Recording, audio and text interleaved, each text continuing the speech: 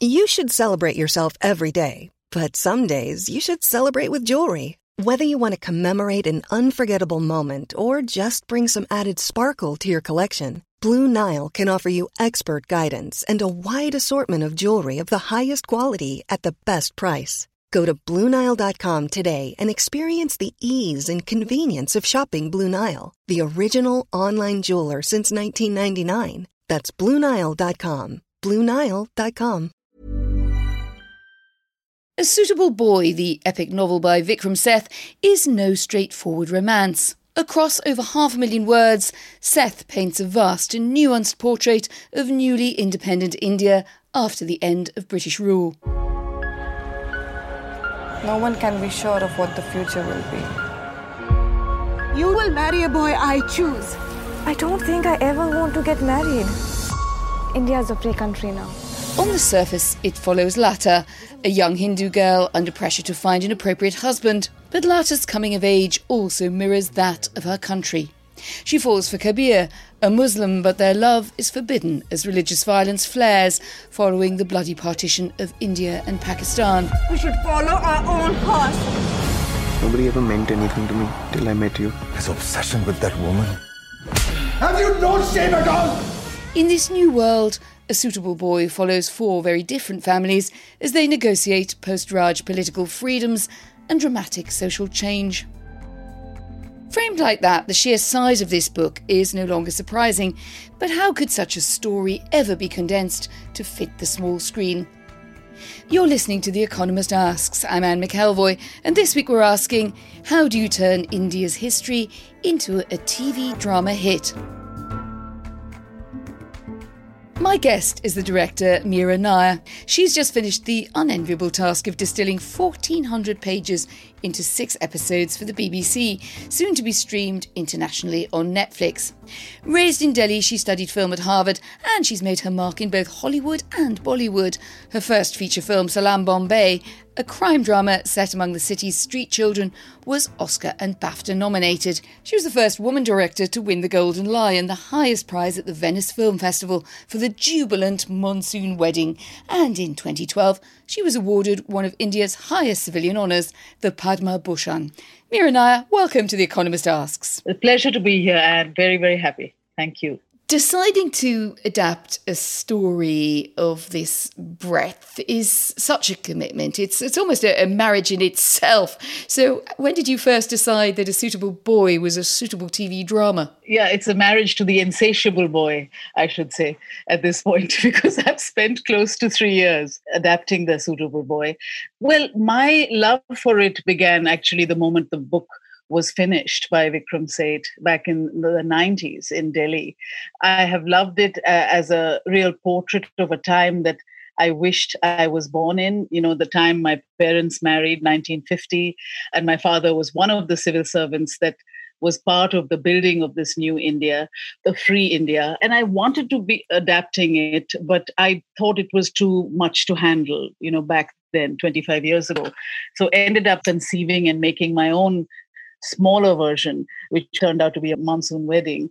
But when this one started again, I thought I just had to throw my sari in the ring, and I had to make sure that it was made at least by someone not from the outside. When I joined the project, the 8 hours of writing had already been done by Andrew Davies. And I did love the distillation of it, but certainly wanted it to be less Pride and Prejudice and more the world that I wanted to evoke at that time, to shift the balance, to include the politics. I was struck by the many marriages, really, that need to happen to make something of this scale and drama come to life. And one, as you've mentioned, is that relationship between Andrew Davies and Vikram Seth, the author, and Andrew Davies, who has been adapting great works for television, since even I was young. But that was a really interesting choice, given that people would say, well, I trust Andrew Davies with a work of great complexity, but there are sensitivities about the fact that you are then going back to someone who, if you like, is a white vintage adapter to do a great novel about India. What's your view on that? Like I said, I came later to that party. I read these scripts and I was delighted by them. I think that for me, I go for the sensibility a writer would have to sculpt such a tome. And Andrew certainly has both the sensibility and the experience. Both the writer and the author managed to have a good communication. When I came in, I think it was very important for me to integrate the politics in such a way that it reflects the India of now. The search for love, the search for who we are, the search for who we will spend our life with, those are universal searches. And therefore, I knew that the series could be timely, but the politics of it is also almost remarkably timely.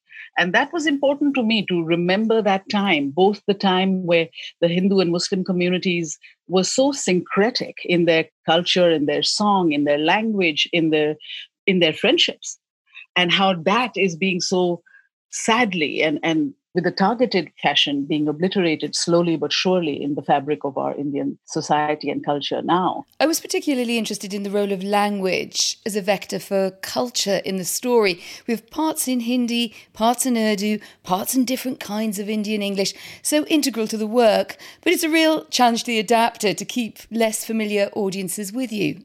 Yes, it was something I insisted on and I brought to it. When I was given the drafts, it was all in English and was supposed to be in English, just like the novel is in English. But I could not make that film where you'd go to in the heartland of rural India and the father would greet you in the Queen's English. It would just be plain wrong. It would just take me out of the truth of it. And I went to both Andrew and Vikram, but mostly to Vikram, to ask if I could.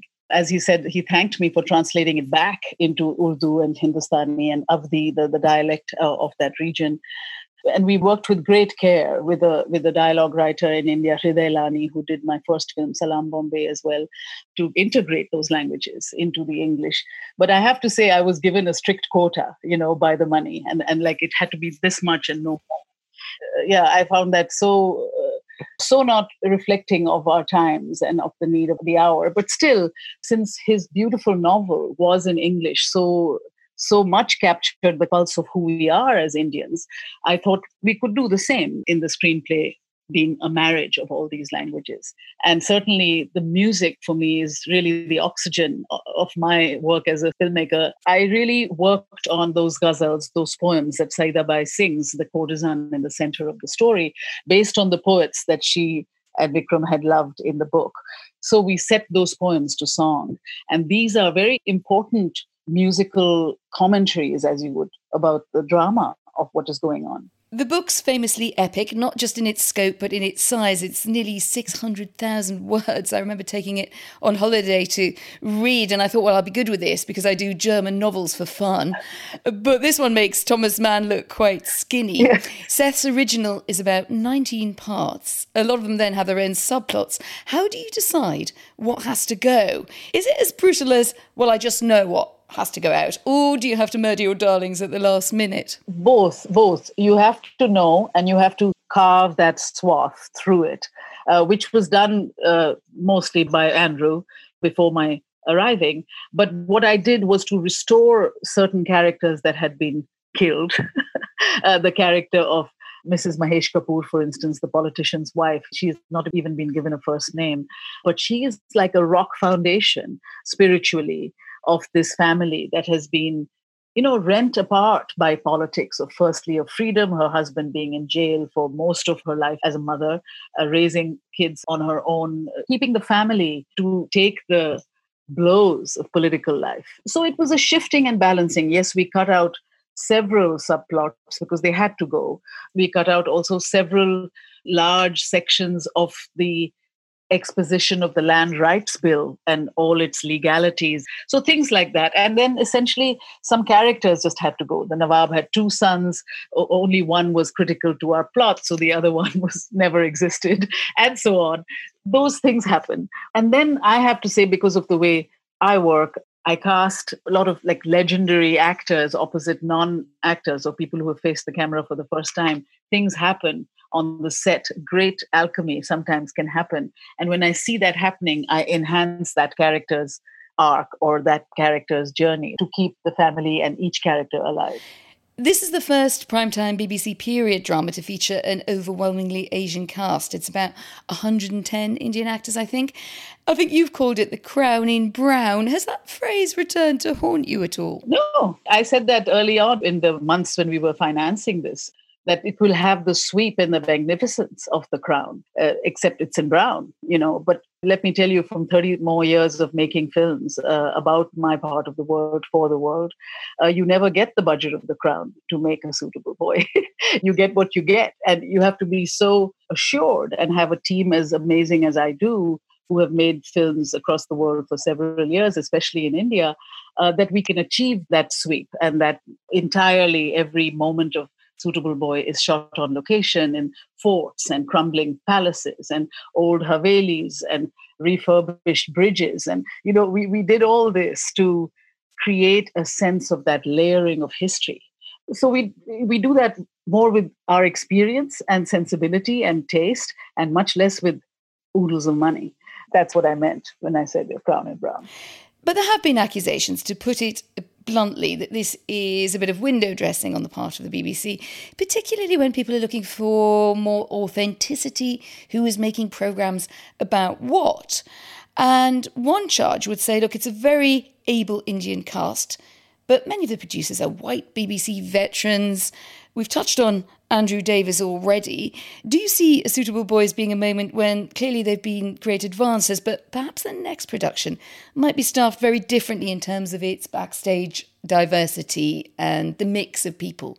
Well, I certainly hope that the plate of the BBC and everyone else in, making media in England would come back to reflect the diversity of its own people. I have yearned, for goodness gracious me, for God knows 20 years now, and it's such brilliant writing for television, and it has, and yet it's not there anymore. And it's not that that's not there, but the talent I know that exists, in the British Asian scene. You say you yearn for it. Are you suggesting, goodness gracious me, should come back? Absolutely. It should reflect, and not just as it was, but to reflect the times now. Because it's brilliant writing, it's brilliant comedy. It set the bar a long time ago, for the outrageousness and its bravery. But I don't see that being fostered. In fact, my British friends, Asian friends, they say to me, now that BBC spent its wad or whoever spent its wad on Suitable Boy, they'll say there's no room for any more, for this year. That's the sort of thinking that should go away. That should absolutely go away. And that is, unfortunately, still very, I would say, entrenched. But at the same time, the way I look at A Suitable Boy is that it's amazing and brilliant that it gets to be made. It's not window dressing, because it is 110 actors that you've never seen. It is languages that you've never heard in the depths of, the Midlands sometimes. It's bringing to you a culture and a society that is also so inextricably influenced by the 100 years that the English were in India as well. It's very important to see it from our point of view. So I don't belittle this effort of having BBC make A Suitable Boy. But I am also very aware and take it very preciously that I am leading and directing and sculpting this banquet to be as pulsating with life as possible and to be as truthful. Well, that's one thing I wanted to ask you about, actually, because there's truthfulness on screen, which you could write 100 doctoral theses about. Yeah. And then does it feel real? And there's been some comment, notably the TV critic Raja Sen of Live Mint, about the accents of some of the characters in A Suitable Boy overperforming their Indianness as he saw it. And that made me wonder how you balance exposition in a portrayal of a historical time with patrician accents of the grand families. And at the same time, people listening to it now and kind of wincing. I suppose the equivalent of listening to the Queen in 1953. It just lands very differently, doesn't it?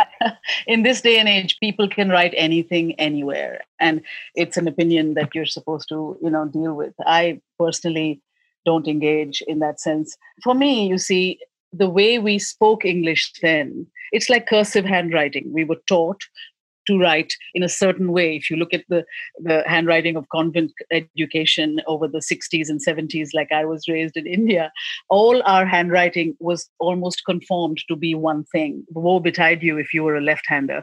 The nuns would beat the hell out of you, So it's the same thing with spoken English. But at the time, it was very much a refined, a more pointed English, certainly in the Nawabi families that we are in The Suitable Boy. And it is very different when you get into the hinterland of village India. There is hardly any English to be heard. So that is what we did in The Suitable Boy, which is a very different English than what we are used to hearing now, which is like, what happened? Why did you go there? I didn't go there. That is how people speak now.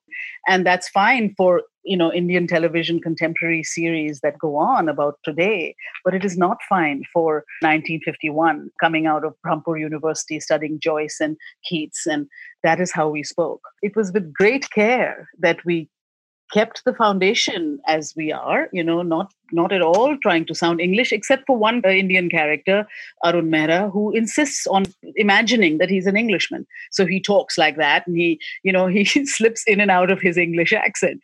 That's a character. But the rest of them are speaking in English that is more refined than we hear today, but it's certainly correct of that time. Early in the series, we see the building of a Hindu temple right in front of a mosque, portrayed as a provocation to India's Muslim minority. It's been very much echoed in recent events. In early August at Ayodhya, the Prime Minister, Narendra Modi, set a cornerstone of a new Hindu temple at the site of a destroyed mosque. You couldn't have known the series would foreshadow the present so exactly. But what's your reaction when you hear a story like that, which, of course, we've been covering in some detail here at The Economist? Yes, The Suitable Boy, for me, remains extremely timely, because what Vikram Seth does in his story is to show us, very much integrated in the story, the seeds of dissension and separation that continue to be planted after Indian independence between Hindus and Muslims. And the building of the temple in front of the mosque was that provocation that he used, obviously as a reference to Babri Masjid, which had happened 2 years before he finished his book.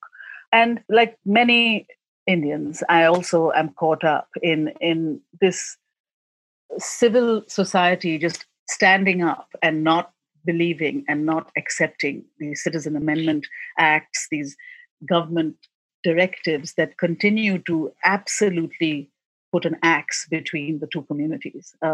I really believe that the power of India is in its plurality and in its secularism, and not in these divisions that are now becoming all over the world actually solidified in several ways.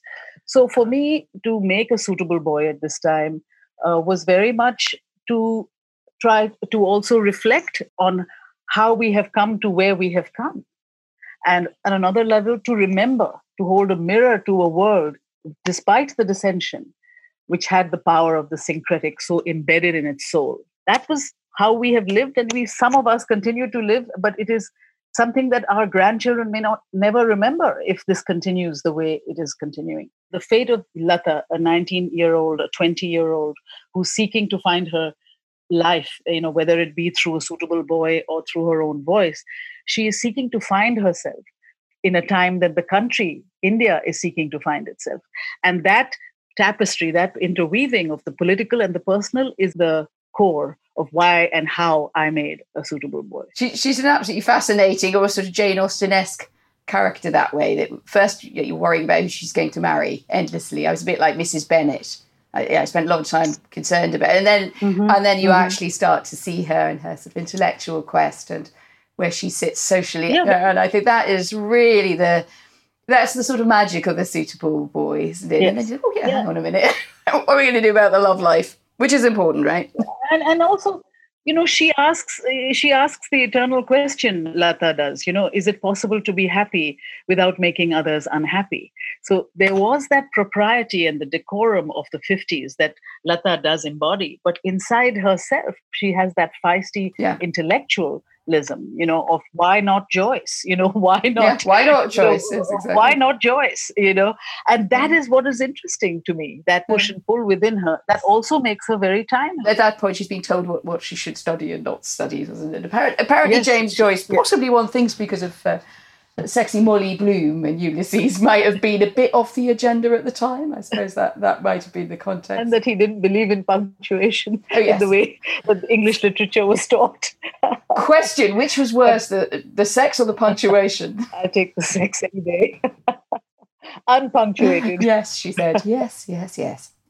I understand that this will screen in India on Netflix in the autumn. It's a portrait of India and of a particular time, initially designed for Britain on the BBC. How anxious are you about how it will be received back home? Because one thing's for certain, people will tell you their views, won't they, in India? People are already engaging with it. How do you think it will go down when it gets to a big audience? Oh, yeah, they're all illegally signing on to it, and they're all seeing it while the BBC shows it. Not all, but several have. That is their business, is to tell us their views. I really hope they enjoy it and are being, transported by it. But frankly, my dear, I just have to carry on. And, I've had this initiation in England a little bit of wonderful response, actually. And now we are also the closing night of the Toronto Film Festival, where all 6 hours will be shown at once on screen. Oh, that is a binge. That is definitely a binge to dream about. Which for me is a very beautiful thing. A lot of popcorn. Yeah, I only know how to make cinema, and while television allows me to make the long form cinema, it is cinema that has fueled A Suitable Boy. So the craft person in me is very pleased to have A Suitable Boy on screen for 6 hours and to be regarded as that long form cinema, which will happen in September. And after that, it will open in the rest of the world, except USA. And then that will be another chapter. But it will get to American audiences in the long run, won't it? Oh, yes. They are bidding for it, but we haven't made the arrangements yet. Two things I just can't go without mentioning. One is the renewed interest in the idea of matchmaking. Perhaps it never went away if we look at Love Island in that kind of very semi-demi reality TV format in the UK. But also the series Indian Matchmaking on Netflix has been a huge hit. Why do you think the idea of arranged marriage, of the idea of the external matchmaker, is so fascinating for Western audiences, so enduring? Well, I think that love and marriage as an institution hasn't been spectacularly successful in the Western world either. So people are curious as to whether an arranged marriage perhaps can have the legs that they see that it might offer. And I've also been fascinated by that in terms of the concept of arranged marriage is that you don't have to be in love to marry, but you will find love as you go down that journey if you're lucky. So yes, matchmaking has been very much a part of our world for years. And I thought the show, although I've not seen much of it, it taps into that in a kind of transparent fashion. So you really see what you never see, which are the goings-on behind the scenes and what people aspire for. Vikram Seth is reportedly working on A Suitable Girl, a sequel to be set in the present day. Equal opportunities for all. It's 5 years over the initial deadline, might yet arrive. Would you like to tackle another Seth doorstopper after this experience of boiling it down for such mesmeric drama on the screen? Actually not. And I told him so on the day that I signed on to A Suitable Boy. He asked me and offered me immediately A Suitable Girl. That was 2 years or some ago, 3. And I said, my dear, I will give you 3 years of my life to make A Suitable Boy, but I'm not doing A Suitable Girl. Life is short, and I'm sure there'll be plenty of others who would do it beautifully. But I have things to do and yoga to practice and many things to learn. So I'll be off on my merry way. Favourite yoga position? Shishasana. I speak as a fellow addict. The headstand. Just the simple, straight up in the air with triangle arms or the other kind? Triangle arms. Yeah, it's not so. It's now become simple, but it takes a long time to perfect anything. And certainly the Shishasana, which is, I think it's called the queen of all poses. It teaches me to embrace disorientation, which is constantly the foundation of being a filmmaker. You've left us with a challenge there. Mira, Nair, thank you very much for joining us on the show. Thank you, Anne. Thank you very much. And we'd love to know what you think. Do recent disturbing events in India echo that uncertain, dramatic and dangerous time after the end of the British Empire? And what about matchmaking? Is it an idea whose time has gone or an idea whose time might come again? Write to us, radio@economist.com, or you can tweet us at Economist Radio. Next week, our editor-in-chief, Zanny Minton-Beddoes, talks to Bill Gates about what it will take to defeat the coronavirus. And subscribers to The Economist could watch the full conversation from August the 18th at www.economist.com/Bill Gates. If you're not yet a subscriber for this and many other riches, do go to economist.com/podcast offer and you can sign up there. I'm Anne McElvoy, and in London, this is The Economist.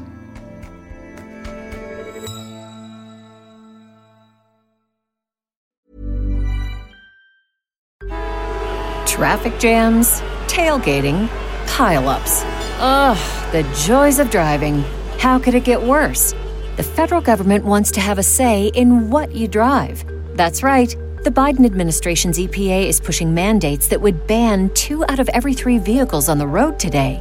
Don't let Washington become your backseat driver. Protect the freedom of driving your way. Visit EnergyCitizens.org. Paid for by the American Petroleum Institute.